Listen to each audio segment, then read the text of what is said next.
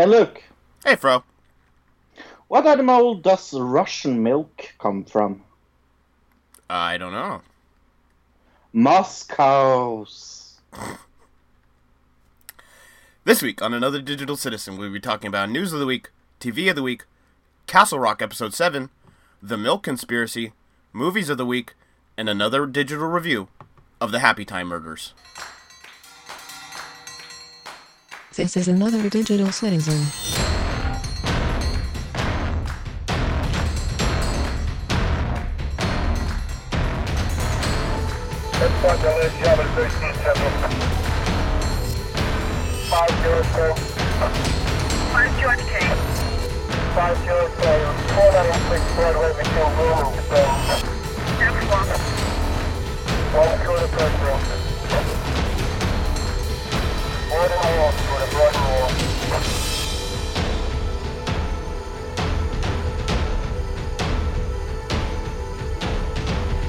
This is a podcast meant to encourage logic through stupidity and chaos.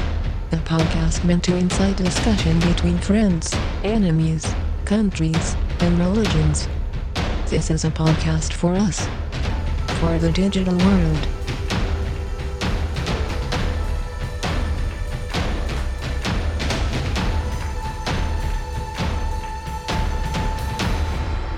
Welcome, citizen. Hello, ladies and gentlemen, and welcome to another Digital Citizen. Hello, Luke. Hi, Fro. Hi, everybody. Episode 151. Some hard alcohol episode for you, I guess. I guess so. How's your week been? Pretty good. There's a little festival in my area I didn't really go to, but there were a bunch of people around that I haven't seen in a while. Saw a couple old friends. Other than that, it's been pretty nice and just hanging out, yeah. Nice. Yeah, I had one of those weeks where, is it Wednesday already? Oh, okay. That was my week last Yeah. week. This week was felt like it went by really slow, but it's kind of nice. I was like, what? It's Wednesday? Yeah, and I'm going on getting sick, so that's good. Say that again, you kind of broke it up. I'm brewing on getting sick. Oh, you're on the way to sickness. Okay, I get it. Yes. I'm on my way to sickness. So, if you hear things like that, I'm getting cold. Right, you got to get ahead of it. They have some things that you can take, like Theraflu. There's a few things you could take before you get sick that help you not get sick. I know there's a couple that are really good. Why can I not think of it? There's one that was invented by a teacher, for teachers because they get sick all the time from kids, Right. being in class. So I know there's one out there that was invented by a teacher that's pretty well known. That's pretty good. I would recommend. Just got to remember what it's called. Maybe later in the show. I watched the Logan Paul fight this week. I'm guessing you didn't. Oh my! You watched it? No, I Yeah. saw that. I know what the outcome is. Is that good enough? I mean, I didn't think I really needed to pay the money and watch it. Oh, did I say I paid for it? Right. Okay. There. Yeah. Did you watch it live or did you watch it after the fact? Yes. No. Oh, you watched I it live. Okay. Yeah. I watched the whole thing from bottom card to best card. Me alone. Okay. Yeah. How was Yeah, the come on. boxing as far as quality boxing? I'm guessing it's not that No. great. It's shit. Okay. And What, I you're mean, saying Scarce is not a good boxer, bro? I am saying that Scarce is not a good boxer. But funny enough, it's everybody's so pissed off of the ending of the KSI Logan Paul fight because it went to a draw. Well, I think what people are pissed off about is they think it's a work, kind of. I They think it's a it's way to work. set up for another fight. Yeah. Of course, it's a work. Yeah. I mean, Is it a work It- though? Did they legitimately go, "Hey, let's have this come to a draw," or yes. I don't know that. I'm going to stick my tongue out and say yes. I mean, it's not like boxing has a clean history of there not being fixed fights, so I can't say. There's no backup that I can go. Yeah, but look at all the times they didn't cheat. It's like, yeah, but in boxing, people cheat it happens all the time. So I can't really go against you there, Fro. But I wouldn't say there's a lot of evidence other than circumstantial that it was fixed. But well, here's the thing. Before the match, it came out their contracts. Okay. Came out, and that was that it would be another match in Los Angeles next year, I think. I'm not sure if it's this year or next year. Don't quote on me when it was. Okay. But it would make no sense to have a stipulation about a next match if there was a clear winner. Because the whole thing was like... well, you could always have a rematch, like where one person wins and then the other person's trying to get the win back. Right. Yeah. But the whole thing was like both KSI and Logan Paul had said like, oh, this is going to like stop them. I'm never going to fight them again. I'm going to show them who's the stronger link. And if, let's say... but that's Logan classic. Paul The other thing, Fro, is that's classic boxing banter. That's not like... I agree. But let's say Logan Paul won. Or even better, KSI. What arguments could he come with that would get him into another fight? Like, my biggest... like. There's always a way to do it, though. There's always a way to do it. It's easier if it's a draw, if you get what I mean. Sure, but like I said, there's still just circumstantial evidence. There's no hard evidence. That's what there's no hard evidence other than me being a conspiracy theorist that actually believes this is true. Right. Speaking of conspiracy theorists, I'm looking at this website right now. I think this is pretty much breaking news. Does this this happened last night, okay? InfoWars Alex Jones caught watching transgender porn on his website. On his mobile. I guess so. It says here, for a split second, a camera revealed an array of open tabs, including a page called Naughty T-Babe Marissa Minx, who is apparently an Australian adult film actress, number one adult model in Australia is what I guess her website says, but that's not really surprising. And people are saying this is ridiculous because he has come out against the LGBT community many times. I guess Alex Jones is saying, they're saying it might not be his phone, is what I'm reading. So, interesting story there. Whose phone is it then? Somebody else who works there, probably. You know what I mean? So it's still not any... that doesn't make it any better. It's still a funny story. Have you heard the story that Netflix doesn't like the term binging? Oh, I figured we'd go into that in the TV round, but we can go into it now, I guess. Yeah. They don't like the term binging, Luke. They don't want people to say it anymore. Because it's not their term, you see. It's... It's what? Yeah, it's like... It is. Like, if I think of whose term is it? If it's not their term, I'm confused. That's exactly what I mean. Somebody probably holds the copyright on it, I guess? I guess. I have no clue. But it's like... we have two things that is, like, main picking to this. I want to talk about the actor, Guy Pearce. Guy Pearce, yeah. From The Innocent. I haven't seen this, but it's filmed in Norway, so I guess I should. Said, I don't think Netflix liked the term binge, Pearce said when he asked by Empire if viewers would binge watch the incidents. When we did the promotion for the Innocent in the United States, we were strictly sort of instructed beforehand not to talk about binge watching. Well, I mean, I guess I can see how... Okay, now, actually, I'm seeing something here, Fro. NationalEatingDisorders.org, why the phrase binge watching is triggering to... right. They're suggesting this is triggering to people who maybe have an eating disorder. At least that's what NationalEatingDisorders.org is saying. I don't know if that's why Netflix is doing this, but I guess, I mean, the term binge is a little bit negative when you think about it. So I can understand how they wouldn't want to be associated with it.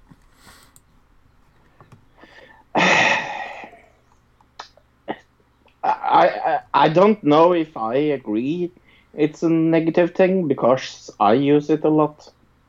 That doesn't make it not a... Like, it... Other people are going to see just the term binge as a negative thing because it's like over-consuming something. Binging, or... It's like if you were to consume tons and tons of alcohol, it's a binge drinking. You know what I mean? So there is negative connotations to the term that don't have to do with TV, that have to do with alcohol and have to do with food and other things. So there is negative connotations, whether you think so or not. And it also wants to seem as more luxe. That's the most, like... More deluxe? Yeah. Oh. Yeah, because it's like... As opposed to what? Isn't Netflix, like, the biggest streaming service? Like, more deluxe than Amazon, which is crap, basically, so... Yeah, no, Netflix declares the binge watch is the new normal. They said in 2013 in the press release. So I guess they are going back on it. So what should we call it? Netflix? Well, Netflix has been taken over by different management, so it's probably just different management that's saying that. So right. So what should we call it then? Watching TV, like I always called it. I'm going to call it binge watching. I guess. I mean, like there used to be, like if before the internet, when we were watching TV and there'd be a marathon of shows, we would call it, we watched a marathon of shows. So maybe that's what we call it. Yeah. Marathon. Yeah. I mean, that's what it used to be called before it was called binge watching, right? Yeah. So we talked about this Oregon man. Yeah, we don't even really need to go into this. I'll do it really, really quick because it's just kind of a follow-up to a story we did, a month ago? That happened in Bozeman, Montana. Oregon man who said this is the funny part, though, that we didn't talk about last time. That he and his buddies were on a last hurrah tour through national parks before he entered alcohol treatment. He was sentenced Thursday to 130 days in jail for his drunken behavior, including harassing a bison that stopped traffic in Yellowstone Park. Rank of Pendleton, Oregon, pleaded guilty during a federal court appearance in Wyoming, where the cases from Yellowstone Park are heard. So it happened in Bozeman. This guy is from Oregon, and the court case happened in Wyoming. The judge sentenced him 60 days for harassing wildlife, 60 days for interfering with law enforcement. I didn't see that in the video, but that might have happened later. 10 days for disorderly conduct. He was given credit for 21 days served because he's been in jail this whole time, I guess so. That's how long ago it happened. Just kind of a follow-up. I just think it's interesting that he obviously was, wasted. You have to be really drunk to take on a bison like he did in this video. Yeah. But it was his last hurrah before he went into alcohol treatment. I thought that was really weird. I'm sorry to the buffalo. He didn't deserve what I did to him. I think that's funny. He told a reporter. Right. It would have been even funnier if that's what he said to the judge. That would have been even better. Yeah. So, the biggest case of this week. Oh my god, I've seen so much fun about this. Donald Trump was visiting kindergarten, and he got this template to color in the Star Spangled Banner. Like a coloring sheet. Yeah. Like a kid's coloring sheet, right. And of course he colors it in wrong. And people are making a big fuss out of this. Donald Trump has been mocked for appearing to have colored the U.S. flag incorrectly during a visit to Children's Hospital in Ohio. This is from Sky News. The president was on a visit with Melania Trump when he joined young kids in Columbus in a coloring of a template of the Star Spangled Banner. So I guess that's what it was, a picture of. It just had the flag on there. The stripes are white and red. After a while, the picture was picked up by a teacher on Twitter who wrote, "The president has colored the flag wrong. That is all." We see a picture here of the tweet, and it's the president has, from the top down of the stripes on the American flag, it goes red, white, and then blue. Blue, yeah. Oh, I think it's funny. It's funny. It is funny. Some people, one Twitter user wrote, "You're hilarious if you think the president doesn't know how the flag looks. He's coloring with children.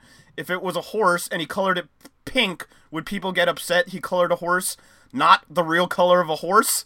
That's a good point. That's kind of what I was thinking. Is like, when you should encourage kids when they're coloring with those kind of things to like use their imagination and not like everything doesn't need to be like exactly how it is in real life. They're little kids, but he's the president, I guess. Maybe he's supposed to set a better example. Other tweeters posted, that moron needs to go back to school. His coloring is nursery school level, along with his civic knowledge. Ooh. I think that last part was just like a low blow because it had nothing to do with any of the rest of this. They're like, well, I'm not going to cite anything about his civic knowledge, but okay. Yeah, and come on, it's not easy having a reminder attached to your clothing. Oh, I didn't expect that label pin. Oh, that is funny. He's got a pin of the American flag on, so he could just look at the pin and know how the colors are supposed to go. Yeah. I didn't even notice that till just now. That is funny. Wait, what flag goes red, white in the middle, and then blue? Is that the Russian flag? Yeah, it is. It is the Russian flag. Okay. Yes. Shh, quiet. Don't say anything, Luke. I was going to move really quietly over that he was painting the Russian flag. Yeah. Oh, conspiracies. Oh. He made a Fjordian mistake while he was drawing. I don't even know if that's a thing. A Russian mistake. Sure. So, let's go to France, where we have some mailboxes that ain't mailboxes. It's a Eurotorier. Say that again? Yeah. It's a Eurotorier. Yuri Tortior? Tior. Yuri Tortior. Yeah. Tortior? Tior, right? Yeah. T-O... Yeah. T-O-I-R at the end there. Okay. Anyway, in Paris, authorities are making a usual approach to combat the scourge of public urination, making urination even more public. What? How does that work? Okay, continue. Yeah. The city is experimenting with completely exposed, eco-friendly urinals. The device is called Eurotorier, which combines the word for urinal and pavement. Oh. The French word for pavement, I'm guessing. I'm guessing that right. as well. They are not all subtle. They bring red and heavily trafficked areas. They're bright. They're bright red and in heavily trafficked areas. There you go. Yeah. Directly next to the scene, near Notre Dame Cathedral. If there's any confusion, a large white and red sign with a red arrow and a cartoon man peeing is probably clears it up. Now look at the sign, Fro. Did you see the sign? Yeah. Who pees like that? Do you lean back like that when you pee? I don't lean back like that when I pee. Always look. Who made this sign? Like an alien? This is how humans pee.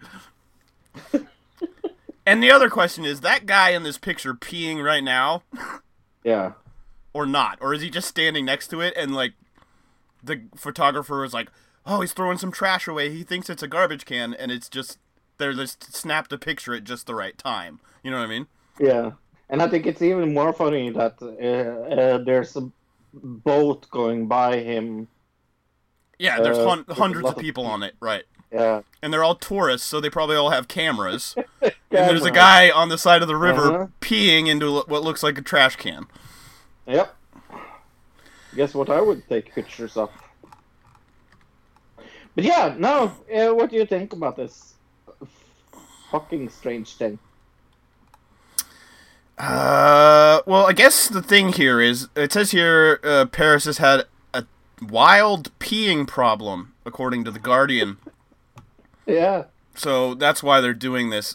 Drunk blokes just keep pissing everywhere, is what one person says. This is a terrible pun by The Guardian. In an effort to stem flow, Paris has installed some 400 self-contained, self-cleaning unisex toilets. Right. Woohoo! I'd pee in one. Well, yeah, but I'm not bashful. I really don't give a crap. You know what I mean? Yeah. Some people I don't think are going to be as open to do this because they're a little more bashful. And then what about women? Women can't use these.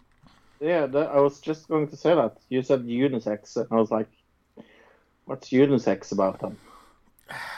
Can the women, like, get up on top of the trash can thing and sit on? I don't know. It doesn't look like it. It looks like there's, like, a ash, like an ashtray on the top of it. Is that what that is? Yeah. I have no clue. I wouldn't be surprised. It's France. Oui. They smoke a lot of cigarettes. Yes, they smoke and they drink. That's all they do in France. Yeah, but no, it's kind of. I go from on NPR sometime. I got this from National Public Radio. They have an own segment for strange news, and I picked this from their segment of strange news. Right. And it is kind of strange. Like I actually saw this as well. And this is the funny part, because when I do the news, whenever Fro picks a story and I also happen to pick a story and we didn't even talk about it, that story automatically goes in the news. Yeah. But I want to say that Laurent Lebot, a designer of this Eurotory, tells the newspaper that the device isn't a complete fix to the problem. Say that again? It hasn't completely fixed the problem? Yeah, it doesn't fix the problem. The inventor of it. I mean, it's got a... Yeah, well, at least according to that article, it does stem the problem a bit. Like, at least it gives homeless people a place to go instead of in the corner of an alley or something like that. Yeah. So, at least it's there is positive things about it. It's also a little weird. I mean, if this could never happen in America, because people freak out when a woman's breastfeeding in America. Imagine if a guy was just pissing on the side of the road. Oh yeah, into a little trash can thing. People would freak out. Talking about piss in America, Democrats moved to limited role of the superdelegates in presidential nominations. Finally, right. Finally, I think I gave them a hard time at one point. I think Jeremy sent us an email about something about the Democrats and this and that. I was like, but they haven't done anything to like make me want to be on their side. And finally, they've done one thing that halfway makes me want to be on their side. But Democratic National Committee voted overwhelmingly on Saturday to limit the role of superdelegates in choosing the party's presidential nominee. Moving to heel internal divisions that emerged during the 2016 primaries. If you remember, the whole thing was all the superdelegates were on Hillary's side. Even when their state had voted for Bernie, the delegate would still be on her side, so Bernie could have all the votes, but she could get more delegates in certain states because the superdelegates weren't going with their constituency. They just wanted Hillary Clinton. And then we had the whole thing with the news showing those superdelegates as like unmovable block. And so it always looked like the numbers, if you were to watch CNN or MSNBC, that Hillary was always way ahead, but it only looked that way because of the superdelegates. So the reform adopted by voice vote at DNC's summer meeting in Chicago will bar superdelegates from voting during the first ballot of the nominating process.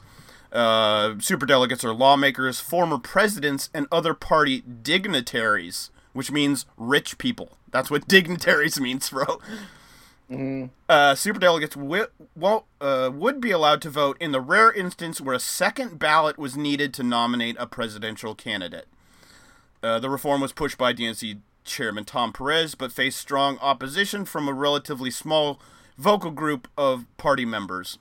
But it ended up passing on Saturday, so the whole thing here is the superdelegates will not have any power unless there is a second nomination, a second ballot needed. So if it's Right. so close, if there's two people that are so close, they have to do a second ballot then the superdelegates will be put in, and then basically the superdelegates have the power to pick who they want in there.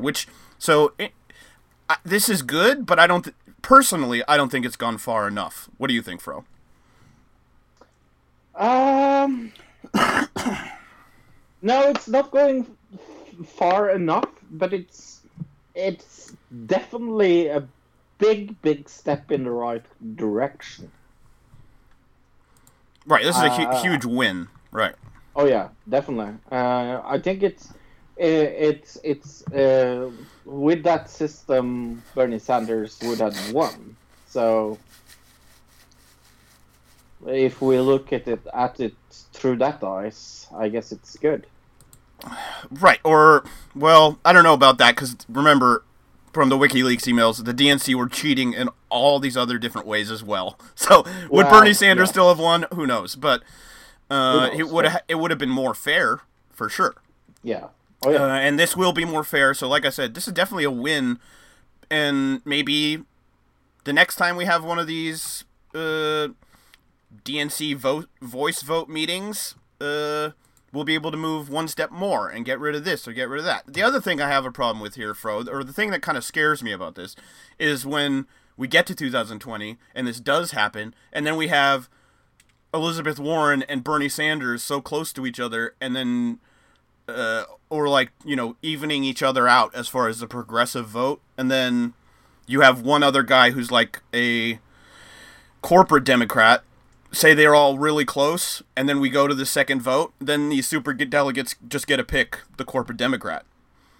And if that does happen, then we're going to have all these conspiracy theories again, and it's going to be a big kerfuffle again, and people aren't going to trust the Democratic Party again in 2020. So hopefully that doesn't happen, but we'll see, I guess.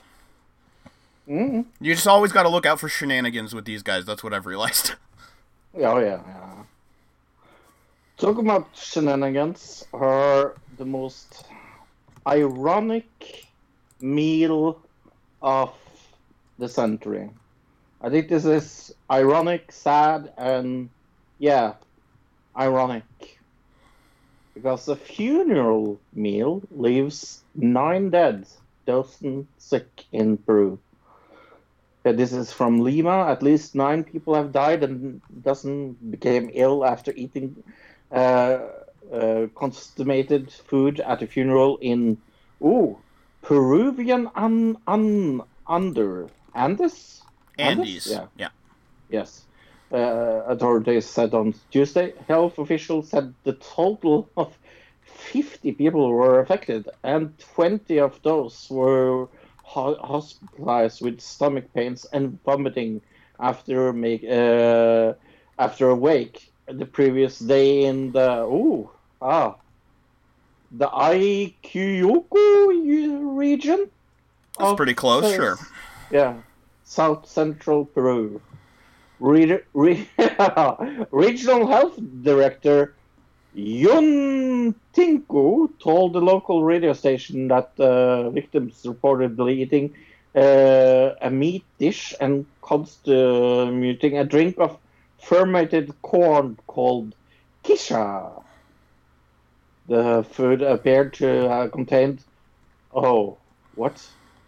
Organophosphates, a family of a chemicals used in pesticides, said local broadcaster and health minister Silva Pesa? Pesa.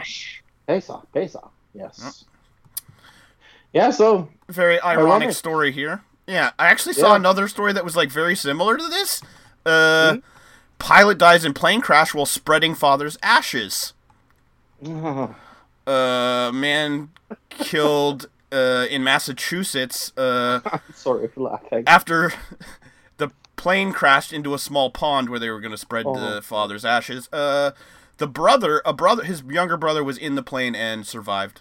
So another ironic. I just thought it was weird that those two stories happened both in the same week. Yeah. That's what the song by Alanis Morissette is. It's all about, right? Yeah. Speaking of South America. Yes. Going to the Amazon. Right, a drone has captured a rare image of Brazilian indigenous people who have been perpetually isolated from the rest of the world. The country's National Indian Foundation said this week. Video from the foundation Jungle Expedition appears to show a figure walking through the clearing of felled trees in an area the foundation, or FUNAI, describe as being near Brazil's border with Peru. So we were just in Peru in the last story, and now we're going next door. And if you go up here and you kind of see the video, Fro, there's no audio because it's just a drone. No. Like all you would hear was the drone going or whatever. But kind of looks like a video you would see if it was Bigfoot. You know what I mean? Doesn't it? Like, yeah. So what you see, all you see is walking. Right, you just see an overhead shot of like the forest from above. There's a clearing, and then you just kind of see a guy walk by. But the interesting thing here is that these people are completely isolated from the rest of the world. I just think that's interesting because just to think that there's still humans out there that have never kind of interacted with modern society is kind of weird to think about. How I wish. Well, this is kind of a weird request. I could go down there and make a fake religion. And just, like, make yourself the god, right? Yeah. For like 800 people of them, or how many there are. So now we're going to your home state. Is this a... I was thinking this was about me, but it wasn't. There's something weird about this story that we'll get... Well, there's a lot weird about this, but there's one really strange thing that I... Okay, it's just weird. Portland man gets engaged to boyfriend he made out of trash. Aww. Mike Sheeter is making it official with his boyfriend he built out of wine boxes. Everything happens for a Riesling, like the wine. Schneider said over an email when asked about how the engagement came about. We got a picture of him. The Twitter picture is so funny. It's the boxed wine person, like, rubbing suntan lotion on his back. On his back, yeah. That's the best. It's sort of... And here's the thing, like, I find it so funny for so many reasons, because he made this wine box guy propose to him. In the proposing pictures, you see like he's crying over getting proposed to. when I'm sure he's the one that put him there in the first. Well, yeah. I mean, it's all just kind of a gimmick, obviously, but Yeah. it's very fun. The one picture where they're like at the mattress store, like shopping for mattresses together. Oh no, it's IKEA. It says IKEA right there in the description. Okay. Yeah. But and they're the moving ring in together. Yeah, the ring is new, nice. It says press here. It's just like one of the cardboard rings from like a. Right. It says here that it says he became internet famous in February when his wine box boyfriend became the literal manifestation of the oft-uttered phrase "men are trash." Schneider said he and his boyfriend Franz, which it's like the kind of wine that the box is made out of, Franzia, are ready to take the relationship to the next level. He says, "I think we are both ready, but hadn't talked about getting married explicitly. Maybe because he can't talk. The next step is to meet the in-laws. I already know my mom will love him. I don't know about my dad." So this is this is weird. Obviously, it's just a gimmick. Yeah. I don't think anybody's taking this seriously, but how do we know it's a boyfriend and not a girlfriend? I guess... Yeah. That's also a thing. Like, where's the penis? I guess he just... Is he gender stereotyping a boxed wine? Or is he gay? I'm guessing the last thing. Okay. Yeah. Still very funny, though. That is incredibly a Portland thing to do. It's so Portland. I mean, it would be a great episode in Portland, yeah. Or something like that. I haven't seen the last episode. I wouldn't be surprised if it actually is. Or the last season. Okay, we're going to watch something from NBC now. Because you didn't know this, but John McCain is dead. Yep. A lot of controversy over that. Some people really upset about it. Other people saying, well, yeah, but he was kind of a war criminal. But still, his family and everything, you got to feel bad for them no matter what. But He was very sick. He had cancer. And earlier in the week, he went off treatment and then he passed away. But NBC did a special report after he died, and then they cut back to the regularly scheduled program.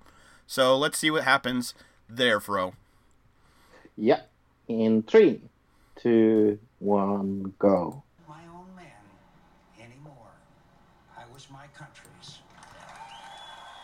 Harry Smith, NBC News, New York. This is the guy that gave us Sarah Palin, remember? News confirming the death of Senator John McCain at the age of 81. This has been an NBC News special report. We will return to our regular programming on the NBC network. Our live coverage continues on MSNBC.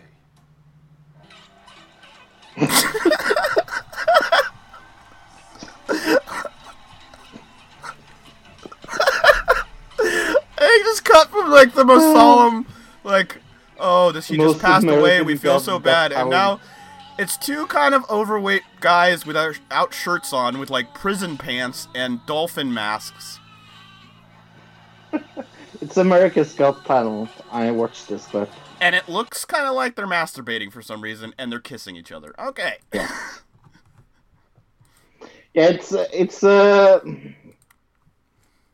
It was just poor timing. It was just really poor timing, but it's hilarious. Yeah, it is, again, a little ironic. So, what is Trond going to tell the truth about this week? Look. Conservatives and war. This is Trond Bertrand tells the truth. Politics have consequences. All over Europe, people are rebelling against immigration. Immigration is a big deal in the Swedish election. It was a big deal in the Austrian election, and it's going to be a big deal in the next German election. Germany has taken many refugees, and not everybody is very happy. Well, it always have been problems with some of the immigration because we don't know what to do, and people in Europe, well, they have a little different views, and most people in the Middle East would say the least. But the problem is, many of these people came here from wars we started. And then I feel the right, the people on the right, the conservatives and the nationalists, supported those wars. In the Iraq War, Bush and the Republicans were pro for it. But though there was also the conservatives in Norway and conservatives in many other European countries. And after that, they are very frightened because it comes immigration from the same country they bombed. Afghanistan, exactly the same. Libya, exactly the same.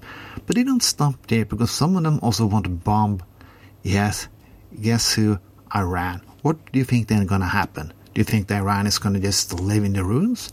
No, they're also going to get refugees, and they will come to the countries, and the right will say again, no, we don't want them. This invasion of our privacy.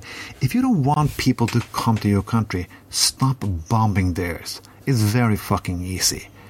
You have now been nearly 20 years in Afghanistan. You haven't won anything. The country is a mess. Iraq is a mess. Libya is a mess. Do you also want Iran to be a mess? Yeah, it can be.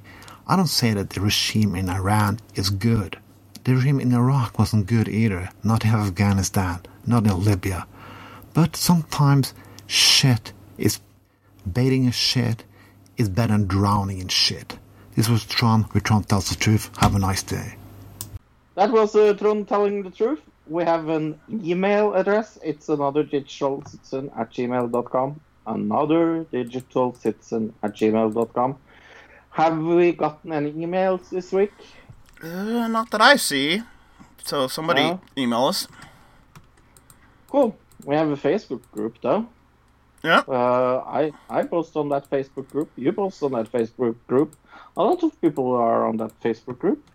It's Another Digital Citizen on Facebook. Do you know what? I can announce it now, I guess. I'm going to join something called Scroll Free September. Okay. Have you heard about this? No. Scroll Free September is a thing made of the RSPH in England, and it's take a break from like social media accounts for 30 days during September. Okay. And so what? No Twitter or Facebook? Does that include YouTube? Yeah.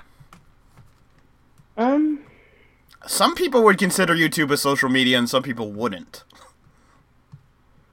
I don't know. I was looking at those like plans, and it's like they go like what is it, the qualifications, things like that, but doesn't say anything about YouTube. Okay. It says we are asking all social media users, not just young people, to take a break from personal social media accounts through September. So, and they are saying like instant message apps are fine, for example. So it's just social media. Right, like I said, some people would consider YouTube social media, some people wouldn't. Yeah. I don't think it's social media. You can do posts just like Facebook on YouTube now, so... Yep. True. Anyway, yeah. So I'm taking part of that in September. Okay. Just to see how it feels. But yeah, check out Another Digital Citizen. TV round. I'm going to start this out a little strange. Have you watched every episode of Britain's Got Talent? I almost said British Big Brother, Celebrity Big Brother. Yes, I have. Yeah, so we can talk about who went out this week. What did you think about that? I'm surprised by the second eviction more than the first one because I called the first Yeah. one. But Yeah. the second one, I was a bit more surprised just because... Well, actually, I really don't know why I was surprised, but for Hardeep to go get saved 2 times in a row was a little 2 times strange. in a row, yeah. So we had Natalie leave the first eviction First on week. Friday. Yeah. And Chloe leaving this Yesterday, Tuesday, right. Yeah. So I'm guessing they're going to do another eviction on Friday? I'm guessing as well, yeah. So it's going pretty fast. Yeah, I mean, Celebrity Big Brother is always shorter than regular Big Brother, but the other thing that happened was Rodrigo got kicked out of the house. Also Yeah, happened that's this the week. big theme. For more racial slurs. That's what the Celebrity Big Brother people are saying. His people, like his publicist and him, Rodrigo, are saying that he left on his own accord. So there's kind of a Right. difference of opinion, but I'm guessing Celebrity Big Brother is probably telling the truth.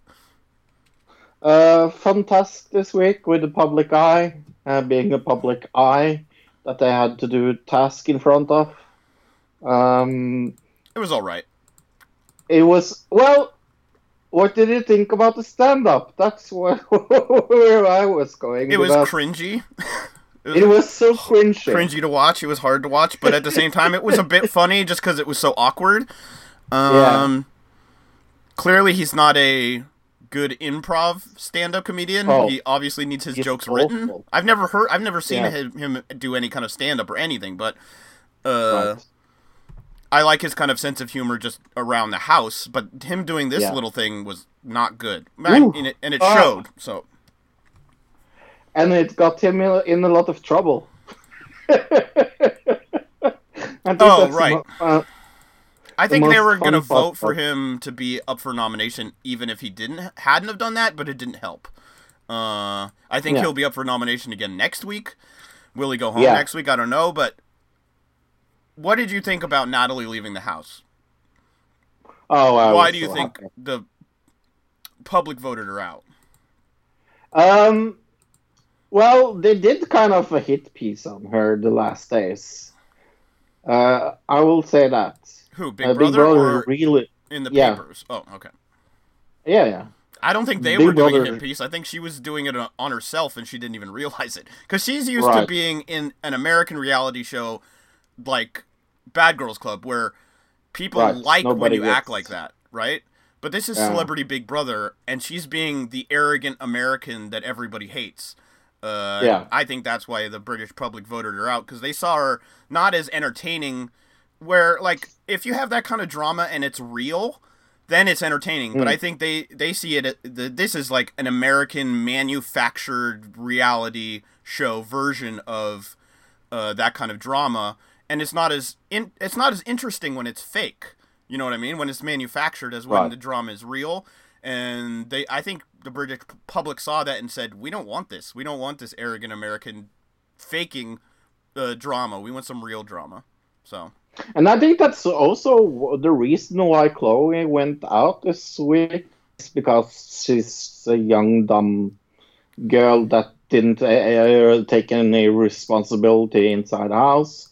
And I think that yeah, but the why would public saw that's that. what confused me. Why did the public vote her out when there was so much drama with her going on and the football player guy? Mhm. Like, there was so much Yeah. drama there, and they voted her out. And there was so much drama with Natalie, and that's where it got confusing. Then I started thinking, are they voting people out because they're causing drama? Which is like the opposite of what the British public usually do when voting on Celebrity Big Brother Yeah. or Big Brother. Yeah. They usually keep the person in who's causing the drama. No, it feels like, and that's kind of strange to say, it feels like a different Big Brother this time. Do you see what Or I a mean? different audience. Yeah. Yeah. I think they want something different now. They don't want this fake manufactured outrage. They want some real drama, and they can recognize the difference between the two things. And I think that's what it is. I think Yeah, Chloe, and I don't- I from what I'm to understand on the outside, she also is kind of hated already. So having her up, she's gotten a lot of bad press in England. So I think people are like, it maybe doesn't necessarily have anything to do with the show. It might have to do with other factors. But I was looking up kind of some stuff because we talked last week about her and her kidnapping, and I believe her now. I did some more research and saw some pictures of what happened, and yeah, I believe her now. Okay. Yeah, no, it's I think it's really interesting. I have absolutely no clue who will win this year. But I'm thinking maybe it's going to be the psychic lady. I don't like her, but I was thinking the guy doesn't from help. Married at First Sight. Yeah, I really like him. I just see at least the way the public's voting right now, I can see him going all the way. Yeah. But we talked a lot about yeah. Celebrity Big Brother. Let's move on. Yeah. Have you seen anything else this week? I saw The Innocents this week. Oh, Which did actually, you binge it? yeah, I saw the whole thing. I binge watched. Oh. I watched it in like 2 days, but it's only 8 episodes, but it's really good, Fro. You need to go see it, and it's like a third of it's in Norwegian. So, and there's a lot. The beginning of it's all in America, but towards the end, there's a lot more filmed in Norway. Like, there's even a scene where they're boating through the fjords. So it's very Norway. Very good scenery in the Norway scenes. Very cool looking. I totally recommend the show. What did I compare it to? Kind of. I said it's Orphan Black. It's Norwegian Orphan Black is what I wrote down. Because kind of Orphan Blacky, but hopefully it doesn't get bad like the end of an Orphan Black did. But this first season's really good. I'd recommend it. In the title credits, it says The Innocents, right? But there's the line through the O. Yeah.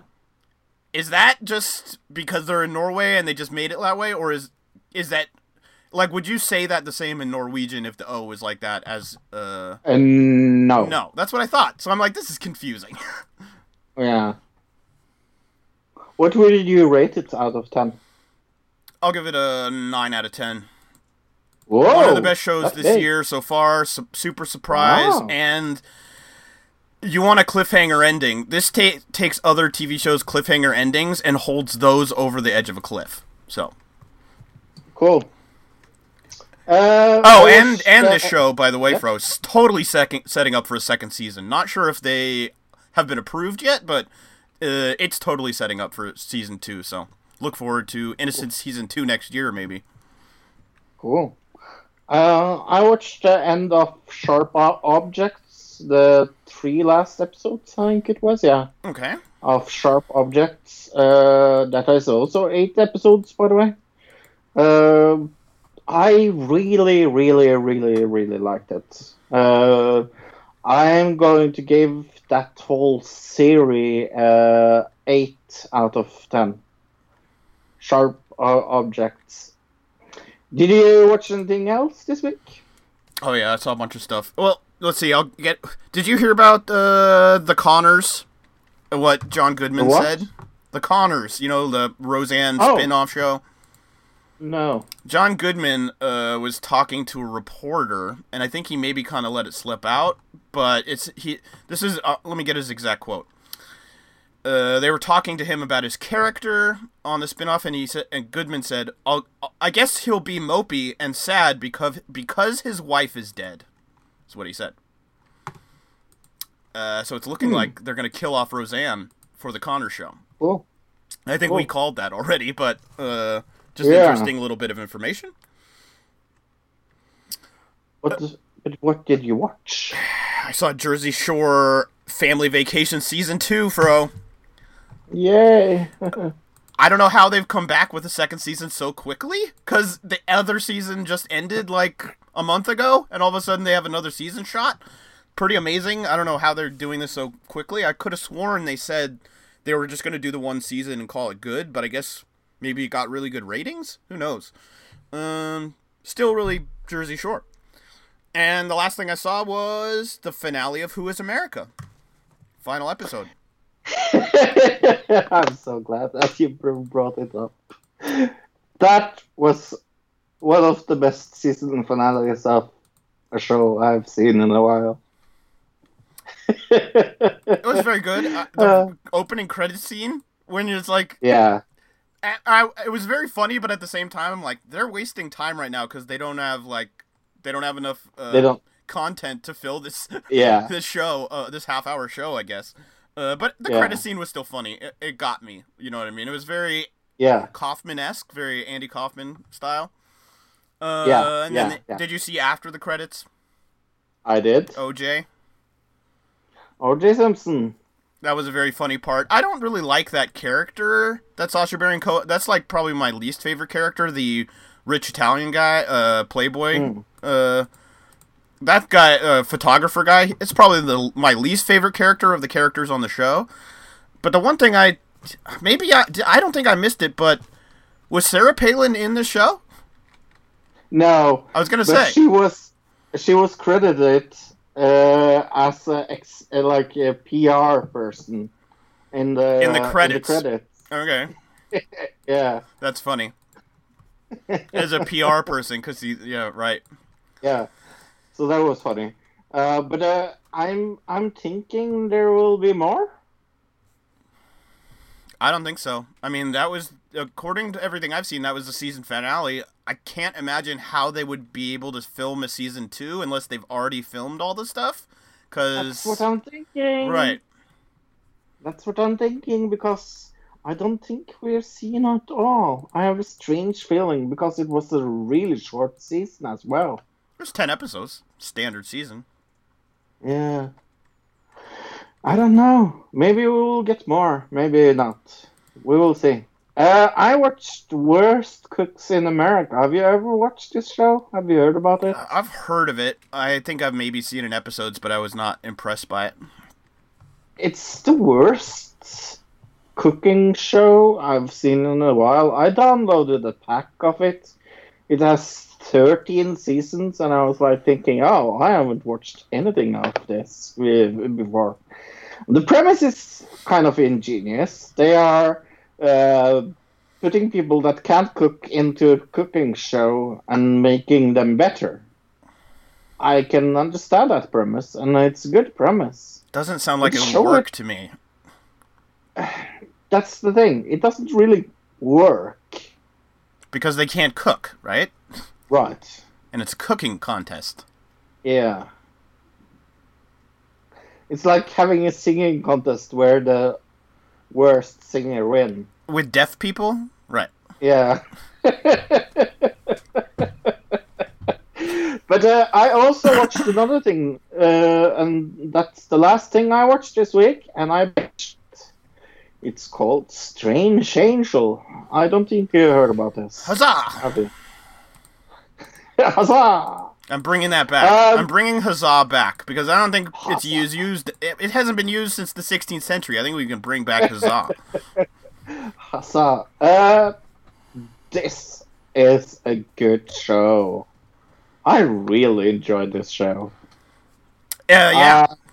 What did you think about it scaring Christian Republicans, bro? I think it's kind of funny. I can understand it. Those rockets are the devil. The rockets is the devil. But it was a really good cliffhanger. It's clearly going to have a season 2. So Right, that's the thing about the show. There is an inevitable conclusion because, number one, it's a true story. So, Right. if you read about it, you actually know how it ends, but this is clearly based on a true story, right? So, based on, yeah. I don't But think yeah, he actually I- got knocked over in the middle of an airfield by Satan. So, yeah. You don't think that? Maybe it happened, but But I will give Strange Angel 8 out of 10. I really enjoyed it. so much good TV this year. It's crazy good TV this year. Oh yeah, but thank you for recommending me that. Yeah, I mean the acting and the how did you they really kept it feeling like the 1950s. That's the part that I really liked about it. They really stuck to that whole feeling of it, and I mean it's just weird and fun. Yeah. And the wife did the best acting job. The wife of this guy, Right. the main person. Yeah, She is very good. she's really good. Hey, do you drink milk on a normal basis? I had milk this morning. I hate milk. I had a protein shake, so like it had chocolate protein powder in my milk. Yep. Ugh. I'm not a big milk fan. Oh, okay. Why not? You just don't like to Just not drink much. it? Like, what about cereal? Do you have it in your cereal? Oh yeah, I have it in my cereal. Yeah, Sure. Okay, so you just don't like to drink milk, but like yeah. what's a good example? You would like a clam chowder, which is basically just Yeah. milk, right? So, Or a milkshake, I would like. oh, okay. So yeah, Cocoa, I would like. this sounds like me and tomatoes. Like, I like salsa, I like ketchup, I like pasta sauce. But if you Yeah. slice up tomatoes and put them in a salad, I'm not a huge fan. But yeah, no, beer milk, like from the can. No, I could never ever like drink milk straight out. Huh? Okay. Yeah, not my thing. But yeah, we're talking about the milk conspiracy. What is the milk conspiracy? I guess the best way to put it is it's a conspiracy that the dairy industry is working with the U.S. government to sell milk to the American people using propaganda, even though milk doesn't actually have any benefits that they claim it has. Is that kind of Right. good, easy breakdown? Because in Norway we have the same, like, if you want to be strong and cool like this, like Petter Northug, one of the most famous skiers in Norway. Okay. He's on the milk commercial every day. They like, oh, milk is so full of calcium. You need calcium for your bones. Right. It was Does the Body Good was Yeah. one when I was really young. And then they came out with the more famous one, which we'll cover in a minute. But yeah, I mean, it's not just an American thing, right? It's all over the place. It's really Norwegian as well. It's a huge. The Norwegian milk industry is fucking huge. Yeah, from what I understand, the Canadian milk industry is very weird. If you start to, I didn't really do a ton of research that I put on this topic because it's not really about it, but there's a lot of weird things going on with the Canadian milk industry and the way the government buys up its milk and stuff. They do it at like one person gets a bid and then everybody gets a lower price after that person or something. Like, it's really weird in Canada. But let's see, where did this all kind of start? Why did all these governments decide, hey, we got to push milk on people? Like, why is that, Fro? Why? I mean, it comes out of a cow, right? Does it make sense that humans should be drinking milk that comes out of a cow? I guess that's the question. The easy answer is really, and this is going to sound really against the farmers, but it's because we have a big farming industry. Yeah, but you personally, okay? If you look at it, just let's say you were a space alien that came down, and you went to a middle school, and you went into the cafeteria, and you saw all these kids drinking milk. Cow milk. All these human children drinking milk that comes out of an animal with 4 stomachs. As that alien, would you go, this is weird, or would you go, oh yeah, that's just, they're just drinking milk? That's super weird. It is super weird.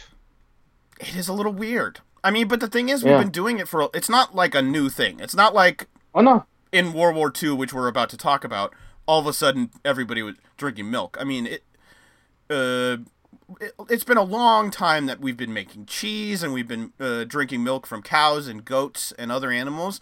But back then it was more because it was a survival thing. Like, we needed the milk to survive. You know what I mean? We made cheese because it could be preserved for a really long time. It was just a way of preserving the milk.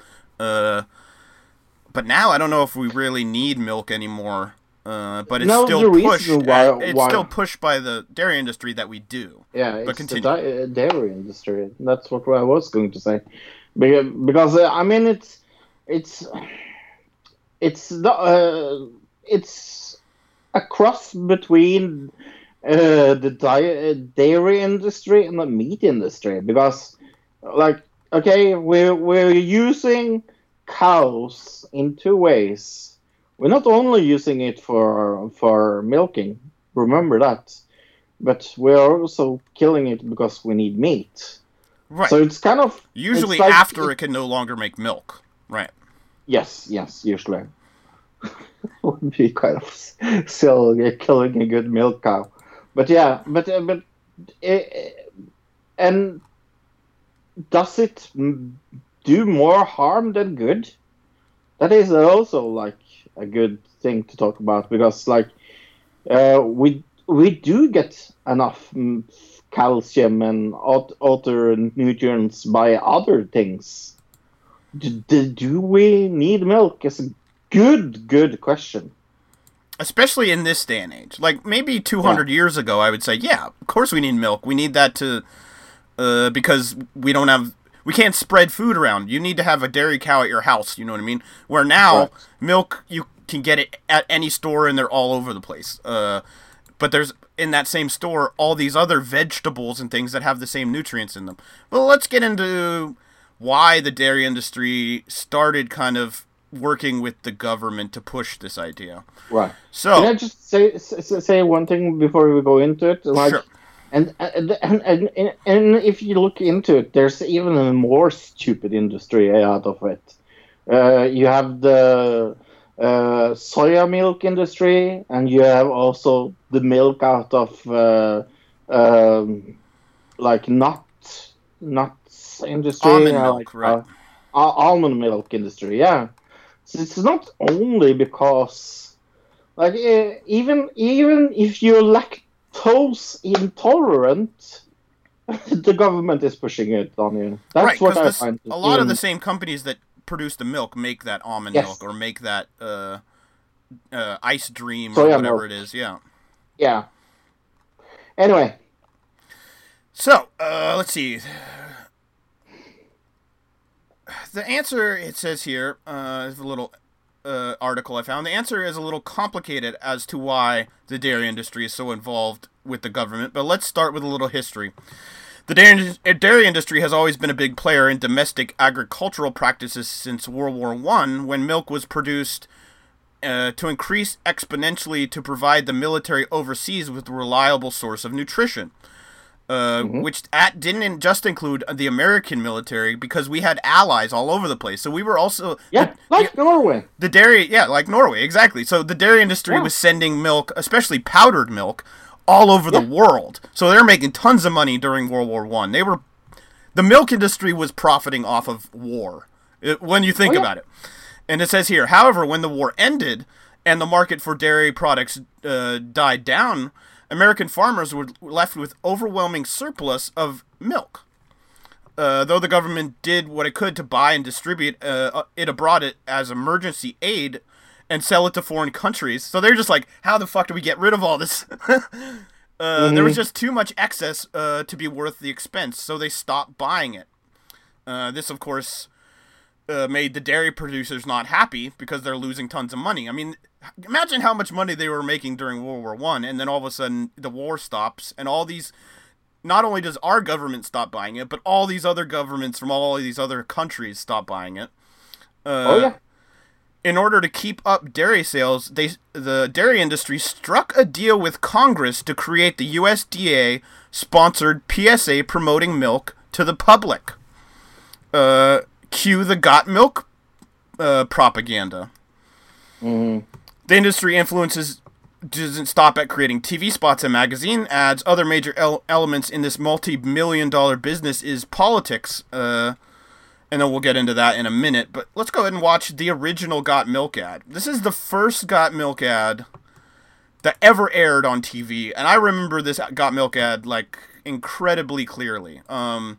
This Got Milk ad is before, like, when we think of Got Milk ads now, you think of celebrities, right? Right. But it didn't really actually start out that way. It started out with this commercial. So give me a countdown when you're ready, Fro. In 3, 2... Oh, fuck. In 3, 2, 1, go. Okay. Guy making a peanut Stupid butter sandwich. Chimay?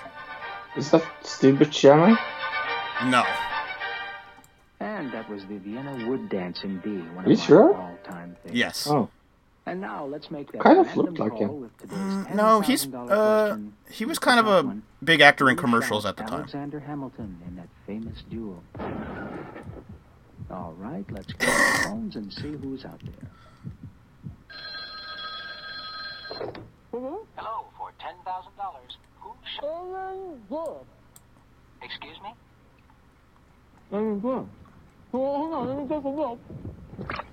Oh, he doesn't have any milk. I'm afraid your time is almost up.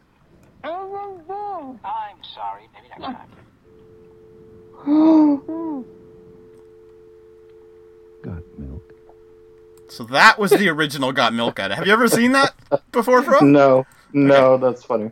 It kind of, when you see the Got Milk ads now, it's like you think of like the milk mustache and everything. That puts it into perspective as to why Got Milk like actually would make sense in the commercial. Yeah. Where just having a milk mustache doesn't really. Got Milk is just kind of a weird slogan, but right. And also, I think it's funny that Hamilton's involved in that whole thing because that makes it the government involved. And what we found out here is that the government aided with the USDA and the milk industry to create these commercials to sell milk to the American public. So, actually, I'm going to go back and read that part about the dairy industry. I think this is where we get into the actual dairy industry. So, the industry's influence, right, I read that. When I mean politics, I'm talking about lobbying. Numerous members of Congress collectively receive more than $1 million from the dairy industry to keep their products ingrained in federal nutrition guidelines each time the review comes around. And the other thing that I think it's not mentioned in any of these articles, but it was mentioned in one of the videos I sent you, Fro, is the idea that these companies also work with other food corporations to put milk in everything. Right. Like, you can go and look at some of the things that you wouldn't expect, and there's tons of these things that you would not expect to have whey in them, but whey is a byproduct of milk that they can sell to these companies, and it's used as a filler a lot of the time, but so many things have whey in them that you would be like, that you would see it and go, why the fuck does that thing have milk in it? You know what I mean? But all these things have whey. So that's another way they're kind of selling it and putting it in things. Even if you don't know you're consuming the milk that they're selling, you may be consuming it anyways. Yeah. And that's so let's go and that's kind of the strange thing about this. Like, when we're talking milk, we're talking yogurt, we're talking cheese, we're talking so many things that has milk in it. Bread has milk in it. Cottage cheese, right? Cottage cheese. There's so much things that you use every day. But there's weird things like fruit snacks and weird random things, crackers that you would not expect to have whey in them, or like chips. Like, I'm pretty sure Doritos have whey in them. I'd have to look that up. I know there's certain like kinds of chips that have. You're like, why would a potato chip need whey in it? But they do. So let's go to that dairy lobbyist industry group page that I found. This is opensecrets.org. So this is all the kind of background and stuff about the dairy industry. Why don't you read that little opening page, Phil? The dairy industry includes dairy farmers and manufacturers like Land O'Lakes Butter and Mayfield Ice Cream. Lobbying spending the dairy industry has fluctuated over the years, but has trended upwards. Lobbying doubled from 2003 to 2013, from $4 million to $8 million. Contributions, meanwhile, has grown from 3 million to 5 million over the course of the last 3 presidential elections. when they say contributions, they mean over the last 3 presidential elections, the dairy industry has given presidential campaigns $3 million to $5 million each year. And it's kind of funny that it's so Republican, but we will talk about that a little later. Yeah, let's get into that right now, as far as the totals of how much money is being given to who. Let's go through that a little bit, because there is a breakdown chart on this website of who not the specific person, but Democrats or Republicans, who the dairy industry is giving money to. So, let's start in 1990, Fro. You do you see the chart I'm talking about? Yes. It's under totals, right? Yeah. So go to opensecrets.org and go to totals. There's a chart. You go down to 1990, and you look at the percentage of how much money their dairy industry is giving to Democrats and how much of it's been given to Republicans. 1990, 60% is being given to Democrats and 40% is being given to Republicans. Let's go to this past election cycle, 2018. What do you see there as this year? How much money the milk industry is giving to Dems and Republicans? They gave $562,506 dollars to Democrats and $1.8 million 263 dollars to Republicans. Right. So in 1990, 24% to the Democrats and 76% to the Republicans. Right. So in 1990, the Democrats got 60%, Republicans got 40%. To move up to 2018, they're giving the Democrats 24% and the Republicans 76%. Yes. It's not only completely switched, it's gone way past switched. 16% passed. And this has been a trend since, let's say, where is the first time it switched? In the 1996 election, actually. So the 99. So that would have been Bill Clinton. Yeah. Yep. Because in the 1994, and this is how much different it is. In the 1994 election, it was given 61% to Democrats and 39% to Republicans. 2 years later, 96, it was given 31% to the Democrats and 68% to the Republicans. And since that, it's just been Republicans. I guess the other thing we should go through is the total contributions. I think the most important thing is to go through the 2016 and the 2018. So 2016 is the presidential election of Donald Trump and Hillary Clinton. How much in total did the milk industry give to Democrats and Republicans, whether they be congressmen or presidential or whatever? In total, they gave about a little over $4 million in the 2016 election to a little, like half of it to individuals, and then about half of it to different super PACs for people. So 2018, so far, they've only given 2.7 million. So a little over half of what they gave in 2016, but 2018, a lot less elections. There's no presidential election, so not surprised they spent less, and it's also not the end of the year. I guess we should also point that out. So they could make the $4 million by the end of the year. But it just shows that not only is the milk industry just selling you milk and there's a possibility it isn't doing anything, but they're really lobbying and they're affecting the elections as much as anybody in America. Yeah. They're spending lots of money to get politicians elected to do things that they want. And talking about the lobbying, we maybe should look a little to that. If we go to the lobbying page, we see the total for dairy is 3.6 million, more or less. Total in 2018, yes. That's what we're talking about, right? Number of clients reported is 30. Number of lobbyists reported is 62, and the number of revolters is 33, and that's 53.2%. And we get how much money the different companies has contributed. On the top, we have Land of Lakes with 700,000, 710,000. Industry Dairy Foods Association. Yeah. 670, and then on third we have Dairy Farmers of America with $564,614.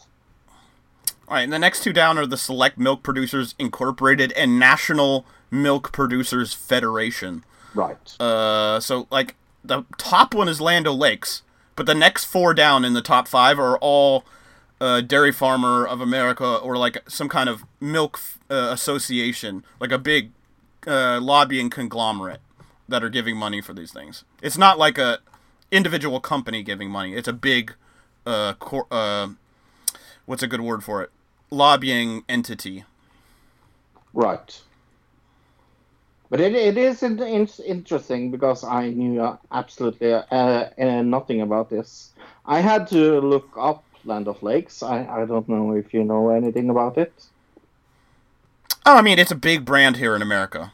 I see it in the store all the time. But go ahead, what did you find? Land of Lakes Incorporated is a member-owned agriculture corporated based in Minneapolis, St. Paul, suburb of Arden Hills, Minnesota, focusing on dairy industry. It has 4,535 farm owners, and that is number from 2013. So I'm guessing that has plummeted. Their revenue in 2013 was $14.24 billion in 2013. That's probably their record profits, because actually if you go back to the dairy lobbying page, there's a chart up at the top of like from 1998 to 2018, each year how much the dairy industry spent on lobbying, and 2013 is the highest year.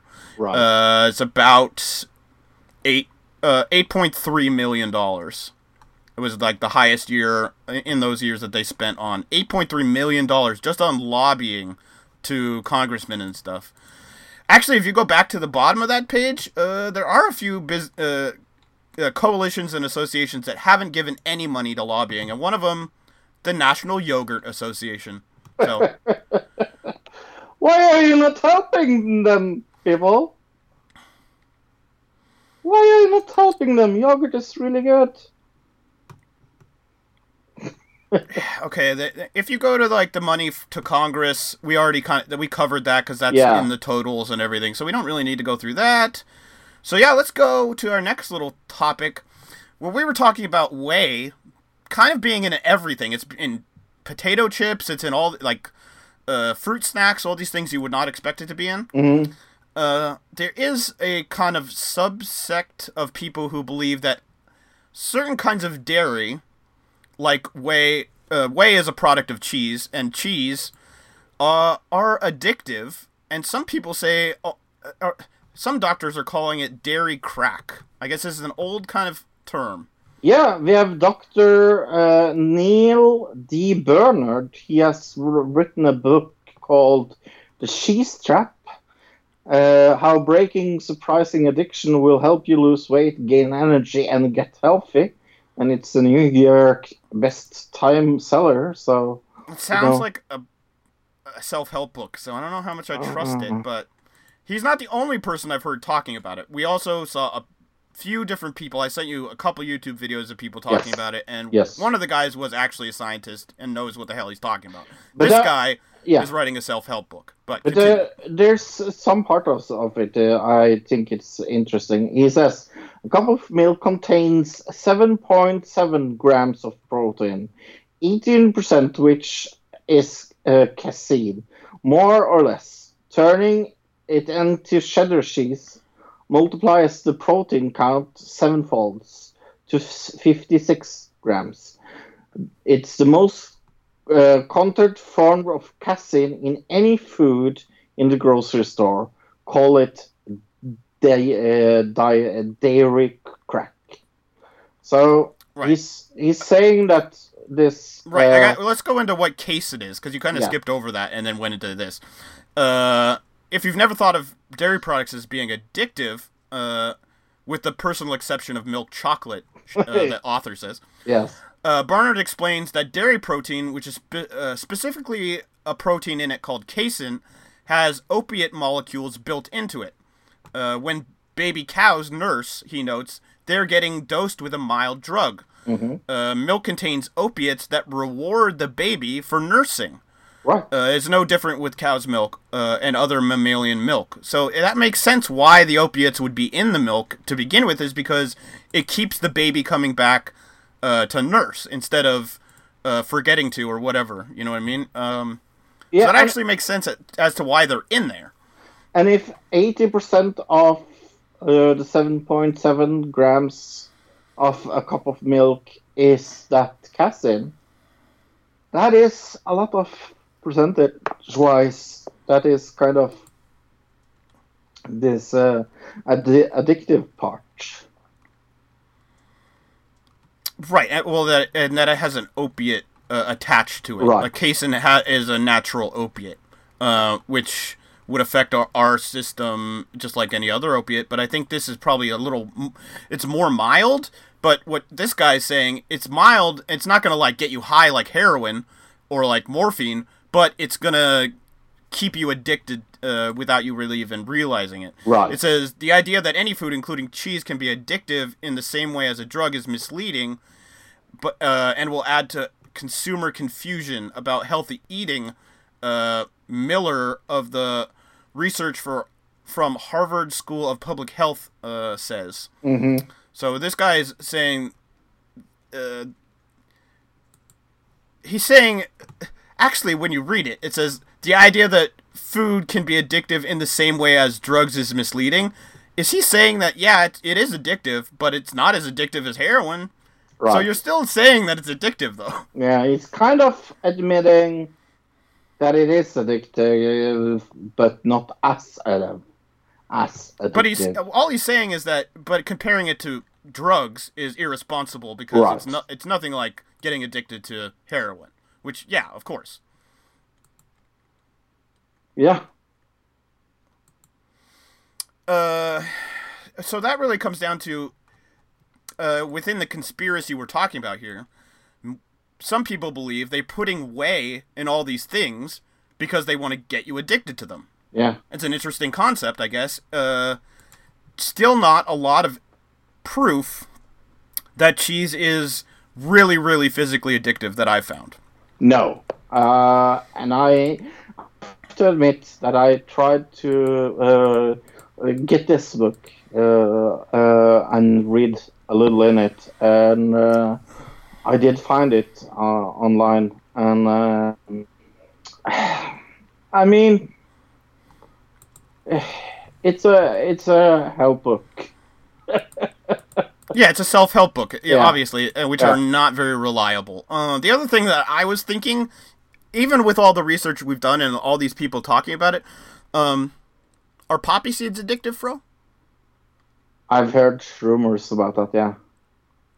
I don't know, but I know that, like, if you take a drug test and you've eaten, like, a poppy seed muffin, it can, like, test positive for opiates. Mythbusters did that really early in their Mythbusters season. Right. Yeah. And it came out positive, yeah.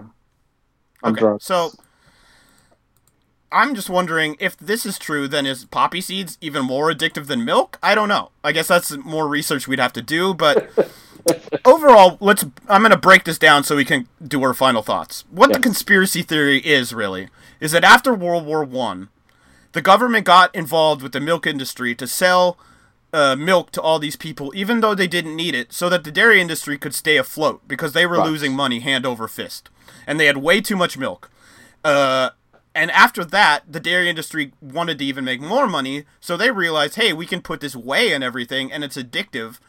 We can sell this whey, and the other companies, you can sell it to them and say, hey, this will get people addicted to your product. That you're going to sell a lot of it if that's the case.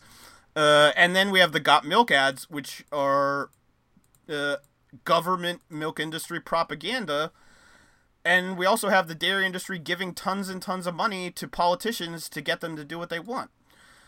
So, I mean, when it comes to the conspiracy theory, as far as I guess the real conspiracy is the government working with the milk industry to try to get you to buy milk even though you don't need it. Yes. And I think it's, yeah. Yeah. I think the answer is true, and I think this is a real conspiracy. Like, for real. But is it dangerous?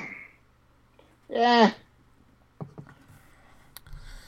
I mean, some people would disagree, especially any kind of, like, vegetarian or vegan or something like that. I mean, when we were doing research, I don't know if you noticed, but there was a lot of vegans talking about this. Oh, yeah. Definitely. I mean, the other thing that's cool about this conspiracy theory, it's not really a right-wing conspiracy. When you see a lot of conspiracy theories online, most of the time they're coming from a right-wing place. This is a primarily left-wing conspiracy theory.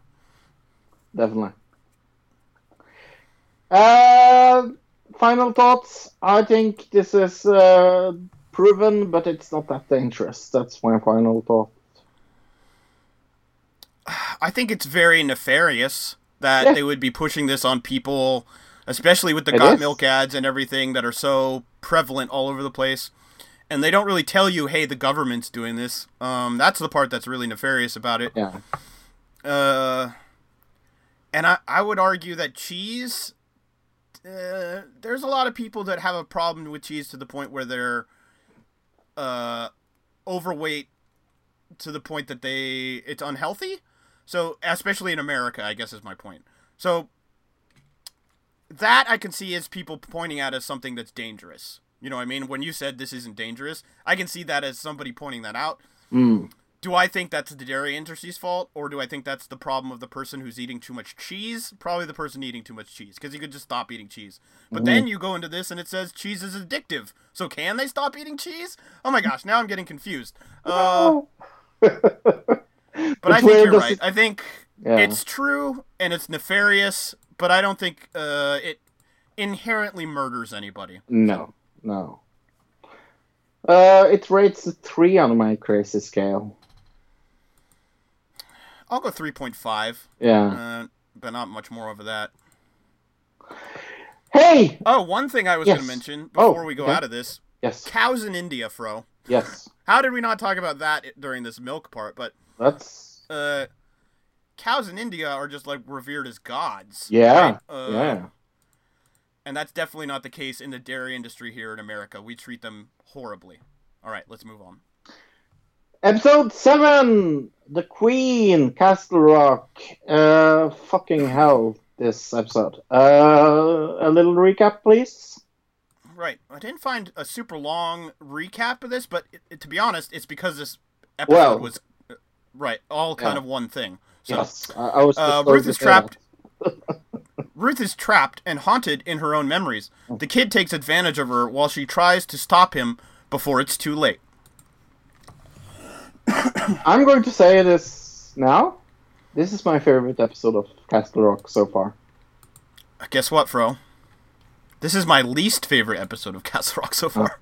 I love this episode. This is... I had so much fun with this.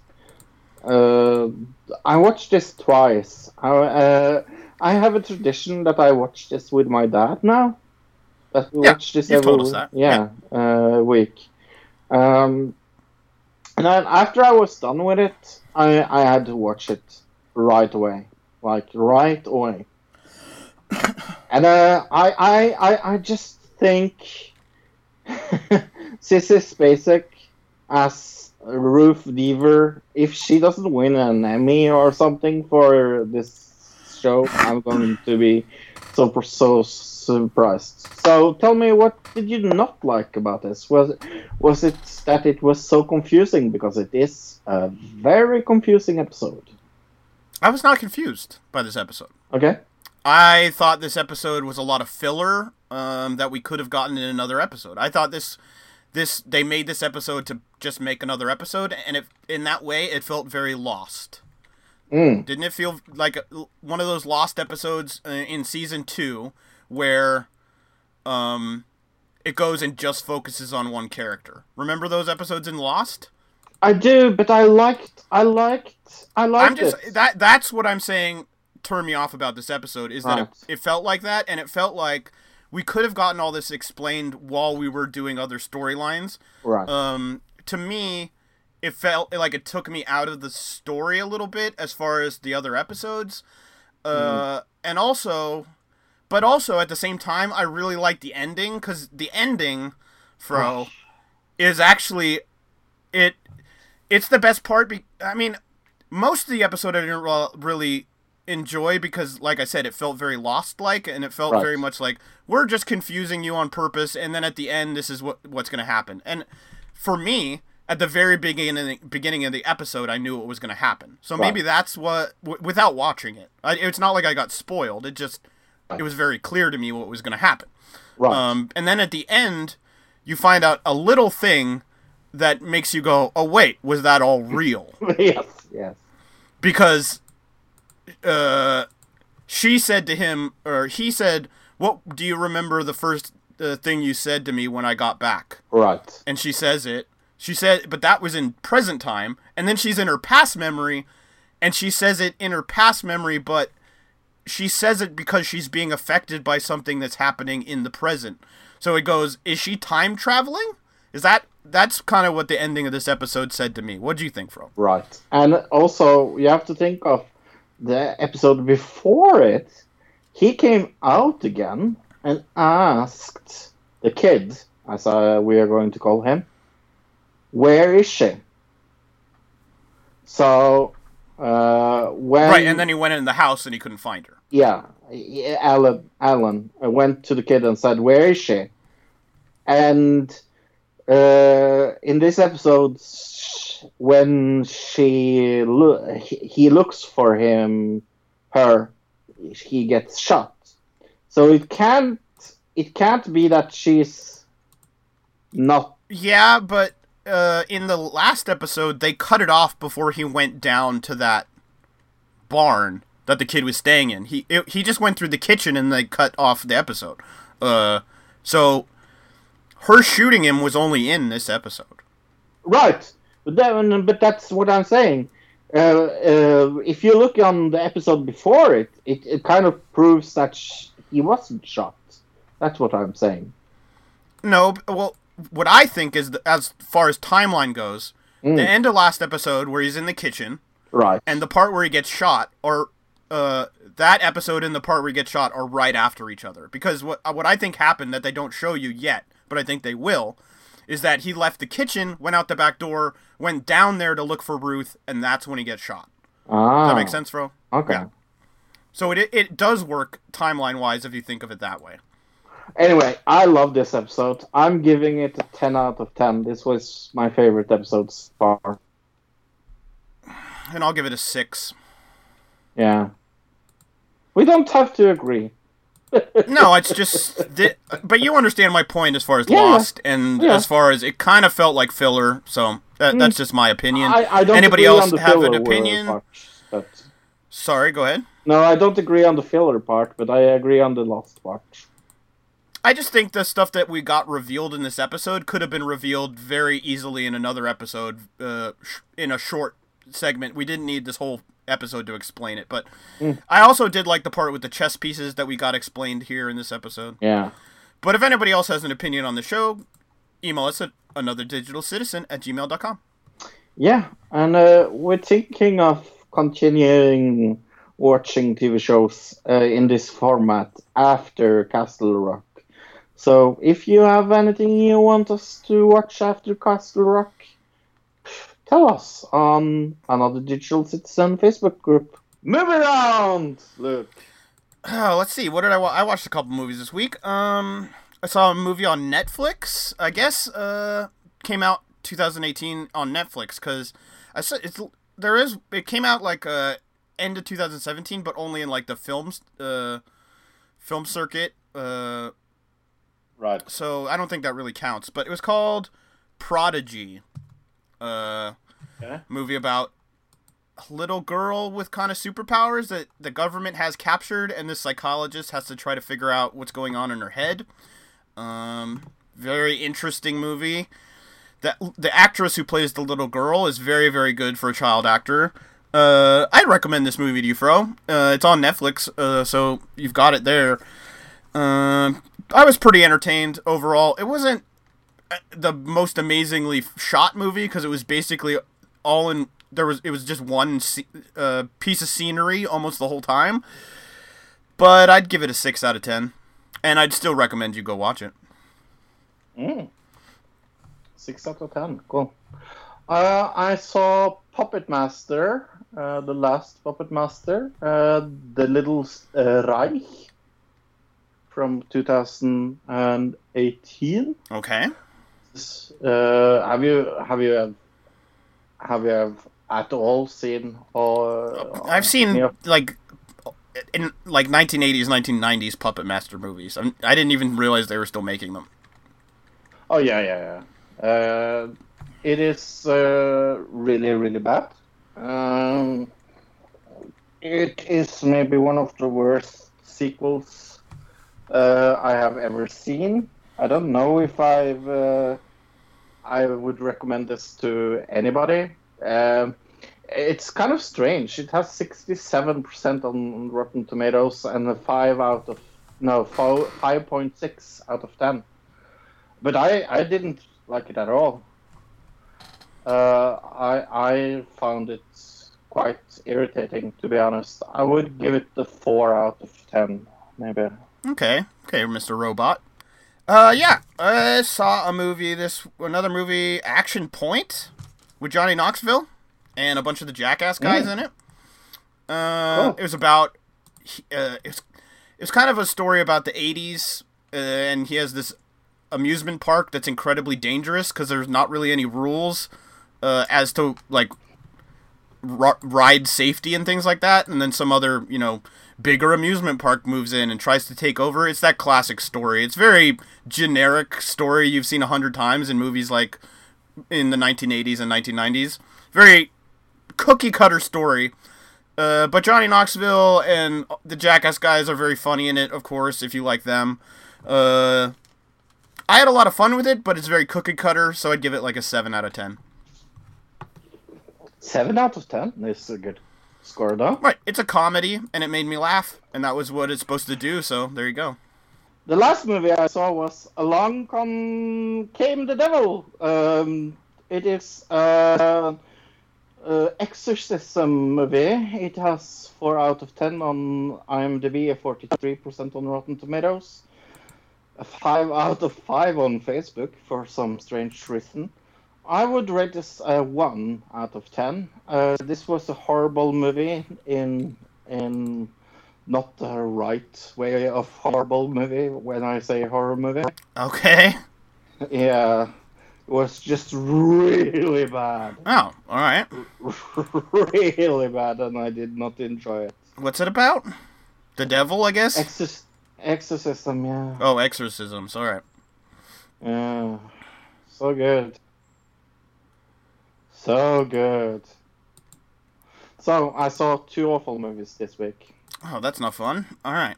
Yeah. Well, there is another awful movie to talk about, I guess. Yeah. I was just going to say, from one awful movie to another. Let's talk about the Happy Time Murders. Red Band trailer. Yeah, so this Get ready for some naughty words, everybody. Yeah. I love singing and dancing. Hi, folks. I hate it when Muppets have feet. It's so weird to me. Yeah. Like, that just looks so stupid.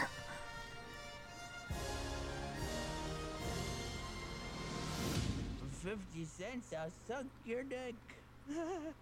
Well, it's a great price. Oh, no. Oh, no. Dick for you to suck. Melissa McCarthy, everybody. The killer of good movies. One of the most decorated offices in this department. Oh, she's a police officer. Okay, that's believable. This wasn't a robbery. This was a hit.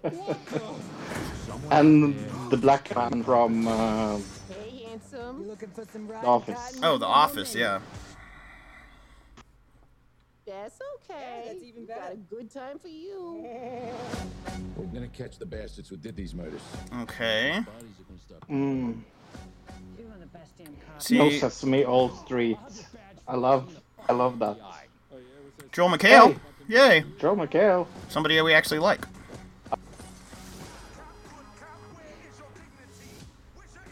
Did we really need that shot of her putting glasses on? I don't Is know. that selling the movie to anybody?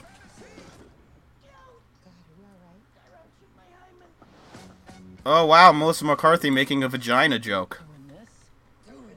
Stop the presses, everybody. Sorry about your dead human friend,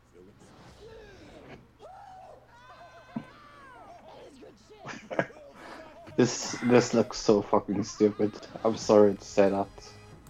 I mean, the concept is clear. Muppets cussing. Yeah.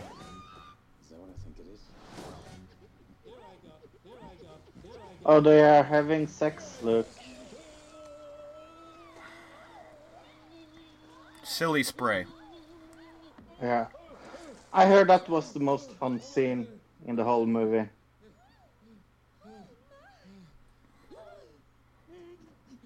Okay. You don't just keep showing it like this on the trailer. I know. Okay. Ugh. That's not how trailers work. You don't just show the whole scene at the end of the trailer. But look, before we go into this, I was going on Melissa McCarthy's IMDb page to find a good movie she's been in. I'm still looking. I've been here for 2 hours now. Okay. Has she been in a good movie? Oh, Bridesmaids was okay. It's all right. There's nothing special though. No. And I don't think she's the one that made that movie good, but... Oh, definitely not. Alright, Happy Time Murders. Detective Phil Phillips is a down-on-his-luck puppet who used to work for the Los Angeles Police Department. When two puppets from an old TV show wind up dead, Phil suspects something is afoot and rejoins the LAPD as a consultant. 5.2 out of 10 on IMDb. 22% on Rotten Tomatoes. And of course, 1 out of 5 in the Irish Times, of course. Fuck. Why is that there? What is that? And I went to that link. Okay. And I want to read you something, because we usually don't read from those kind of links, and it's like the Happy Time Murders go nowhere near this incredible, horrible Melissa McCarthy film. These 90 minutes are among the longest during the cinema this year. So that's how the review starts. Sorry, Fro. I think somebody is going by in a tractor.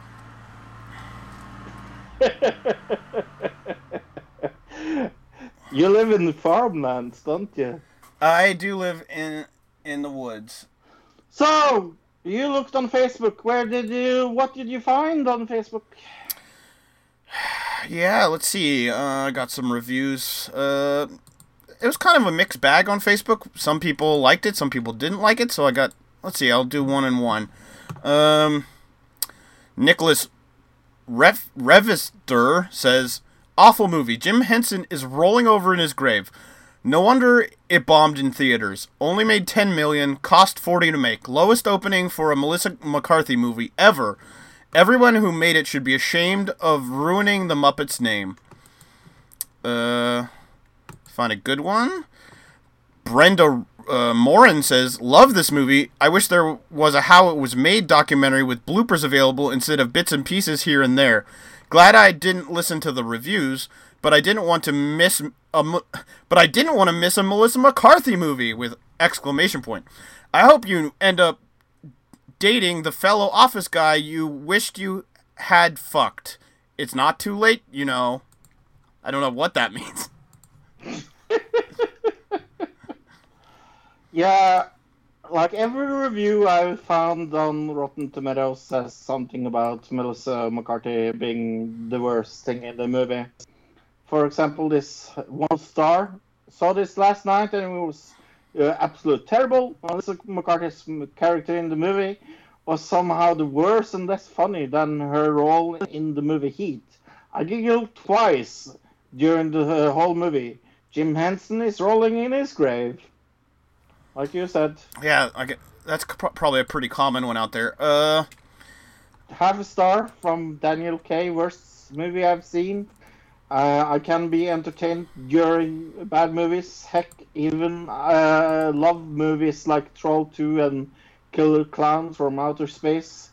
I'm not even picky, but this movie wasn't even a little entertaining. Boring, not funny. Tried way too hard to be outlandish. Straight garbage. Okay. Let's see what else came out this week. I'll start, I guess. I don't know how to say this. AXL? Axel?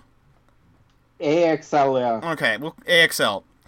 AXL is a top secret robotic dog that has advanced artificial intelligence created by the military. After an experiment gone wrong, AXL is discovered hiding in a desert by Alex, a kind-hearted outsider who finds a way to connect with the robot. 5 out of 10 on IMDb, 33% on Rotten Tomatoes. Directed by Oliver Daly. It has Alex Newstetter, this kid from The Colony, Fro. Yes. Yep. Yes. And Becky G and Patricia De Leon. Never heard of her? Yes, I like her. She's pretty. Oh, okay. Yeah, another movie that came out was Papillon. It's based on a book I've heard some rumors of. The epic story of Henry Papillon Xavier, a safecracker from Pakistan underworld who was framed for murder and condemned to life in notorious penal colony on the Devil's Island. Determined to regain his freedom, Papillon forms an unlikely alliance with convicted counterfeiter Louis Dega, who in exchange for protection agrees to finance Papillon's escape. This is directed by Michael Noor. Never heard of him. It has Charlie Hunnam, Rami Malek. Oh, like him. Mm-hmm. Eve Houston? Never heard of her, but she looks very pretty. Charlie, that's the guy from Sons of Anarchy. Yes. Right. It is. 6 out of 10 on IMDb and 70% on Rotten Tomatoes, but only 46 on Metacritic. I read the book. You read the book, okay. Yes, many years ago. It's a really, but it is also a really good movie that has been with Steve McQueen and Dustin Hoffman. Okay. 1970. Oh, really old. Okay. I wouldn't know. 1970 something. I don't remember. But I love, and it's. I think it's the same thing. They just modernized it. Oh, okay. So that is going to be interesting to see. But out of those movies, that's my pick of the week. Papillon.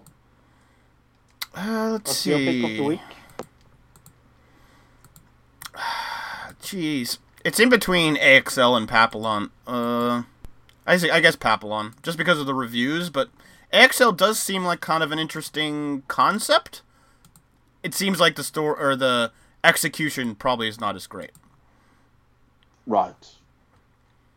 No, I totally agree with you. Hey, do you have anything you want to plug? No, just audibletrial.com/another digital citizen. Get a free trial and a free book. do it. You can also go to that wrestling show where you hear me talk a lot more about wrestling every week. Coming up next week, talking about wrestling, we will have a review of the 3 first episodes of the Dania Warrior podcast. Are you looking forward to this? I'm not really sure yet, but I mean, it's only 3 episodes, can't be that bad as far as length goes, but it can be pretty bad as far as quality goes, so let's see what happens.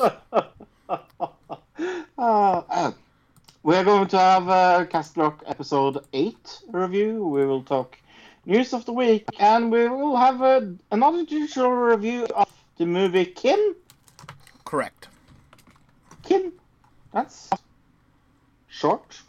What is it about? I'm guessing it's a horror movie. Oh, fantasy science film is what it says. Oh. All those things we will talk of next week. Well, from Milky Norway, this has been another Digital Citizen episode 181. Goodbye, everybody. Goodbye, everybody. Goodbye, citizen.